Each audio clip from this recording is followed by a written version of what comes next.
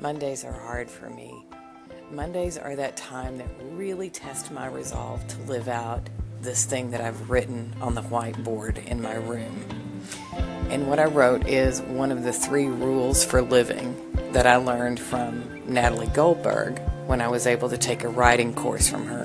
And she learned it from her Zen teacher, Katagiri Roshi.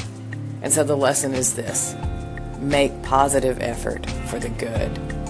And when she taught it to us, she said that he told her that in a time when she was really depressed and really struggling. And she told him, look, all I was able to do this morning is get up and brush my teeth and come here. And he smiled at her and said, you've done it. You've made positive effort for the good.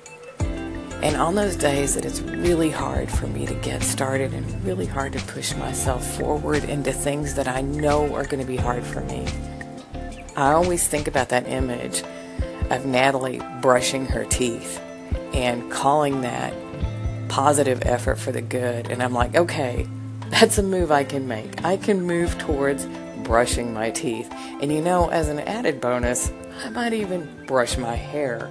And if I get really crazy, I might actually put presentable clothes on and go outside. That's being silly, but all that to say is sometimes the bravest things that we do is move forward into a day full of things we know that are going to be hard for us at whatever level we're dealing with what hard looks like that day.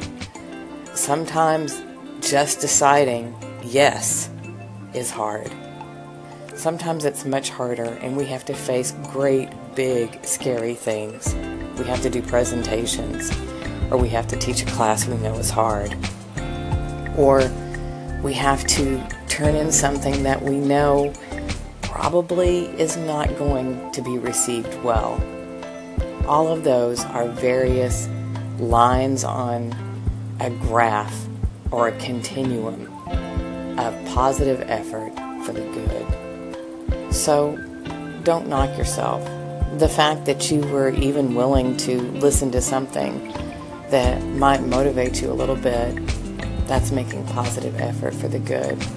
So I'm sending you a big hug and a wish that your Monday comes back to you tenfold for all of the good that you put in it. Thanks for being brave, strong, fearless you.